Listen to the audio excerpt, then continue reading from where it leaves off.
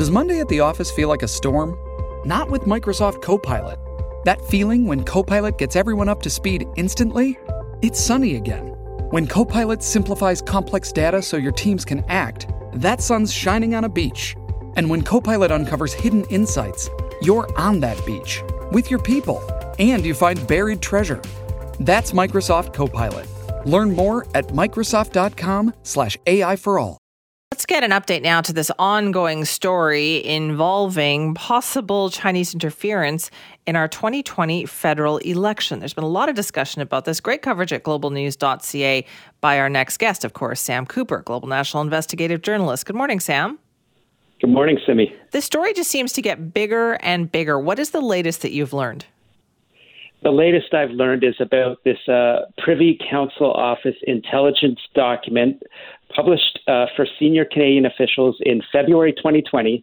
That's just a few months after the 2019 election, and the allegations are stunning. The document says that China targeted at least 11 candidates only in the Greater Toronto area for influence.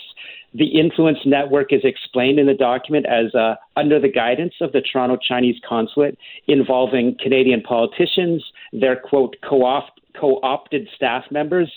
And the key here, Simi, is Canadian intelligence has warned in the document China is using an extensive network of community groups to, this is a quote, allow it to obfuscate communication and the flow of funds between Canadian targets and Chinese officials. Two more shocking things. The conclusion of Canadian intelligence is this was all done so that China could seek to influence government officials to take positions of benefit to China's interests in Canada's federal government. And here's the real stunner. Canadian intelligence warned China's efforts are funding their influence networks more broadly. They're resourcing them more powerfully. And, quote, foreign interference efforts are likely to be more persistent and pervasive in future elections. This is, again, one more time, a Canadian high-level intelligence document for senior leaders in the Trudeau government, February 2020. Okay, so if that was back then, just a few months after that 2019 election, what has been done since then? Like, what kind of reaction did the Privy Council have? Well, as my reporting has shown, according to the experts and sources I talked to, over the past month and a half, really the Canadian government has revealed nothing of this sophisticated alleged campaign. And we're only talking about investigations in Toronto. It wasn't until Global News' revelations in the past few months with a few stories that the government has come forward 2 weeks ago and said, now they will look at a foreign agent registry, which is something that the experts we quoted in our story said that Canada has a huge gap in combating foreign interference, unlike our allies in the United States, Australia, who have registries that would force people that are working, in a covert way for hostile governments to declare simply that they have some interest with another government. And that way Canada can find a way to prosecute this modern, sophisticated form of interference, most commonly used, most extensively by China, but some other hostile nations as well. Okay, so, and as you have been reading about, or I've been reading about this because you've been covering this so well, Sam. So is it only now that you get the sense that the government is starting to take this seriously, even though from what you've documented, they had this evidence and information a couple of years ago? I would say very bluntly, yes. Again, it's not my conclusion. We're talking about experts such as David Mulrooney, the former ambassador to China, who's had a lot of visibility on similar intelligence from his time in government.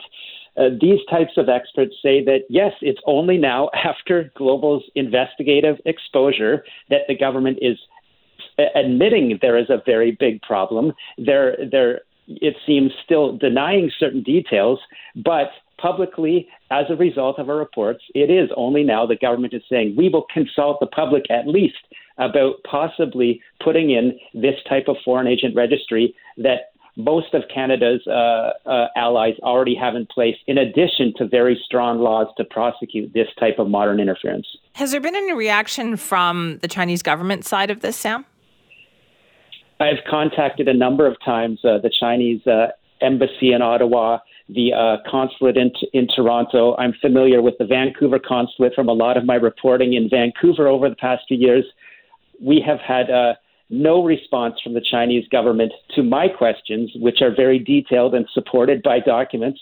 But we have heard through other reporting that China, for example, denied some these widespread reports about another issue, that is these secret Chinese police stations that the RCMP is investigating. China has denied that they are using such locations for illegal covert so-called harassment and targeting of Chinese diaspora groups, which is what is alleged in addition to the political interference connected to these groups I'm reporting about.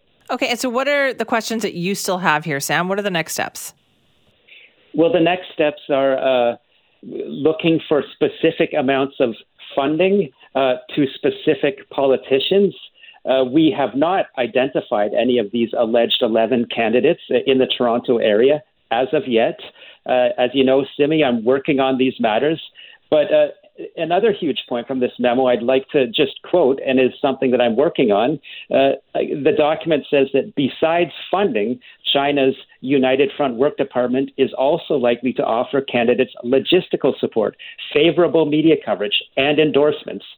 So we're not just talking about, ferreting out where funds are going to candidates that would be favored by Beijing. We're talking about a very extensive network involving media, involving volunteers, involving support for candidates that China wants in Canada's federal government to represent its views. And so I will be looking for further, detailed evidence and stories along those lines. Well, I look forward to reading more about it. Sam, thank you. Thanks, Simi. And have a good holiday. That's Sam Cooper, global national investigative journalist, talking about his latest piece on the issue of alleged Chinese interference in Canadian elections. Check it out in its entirety at globalnews.ca or cknw.com.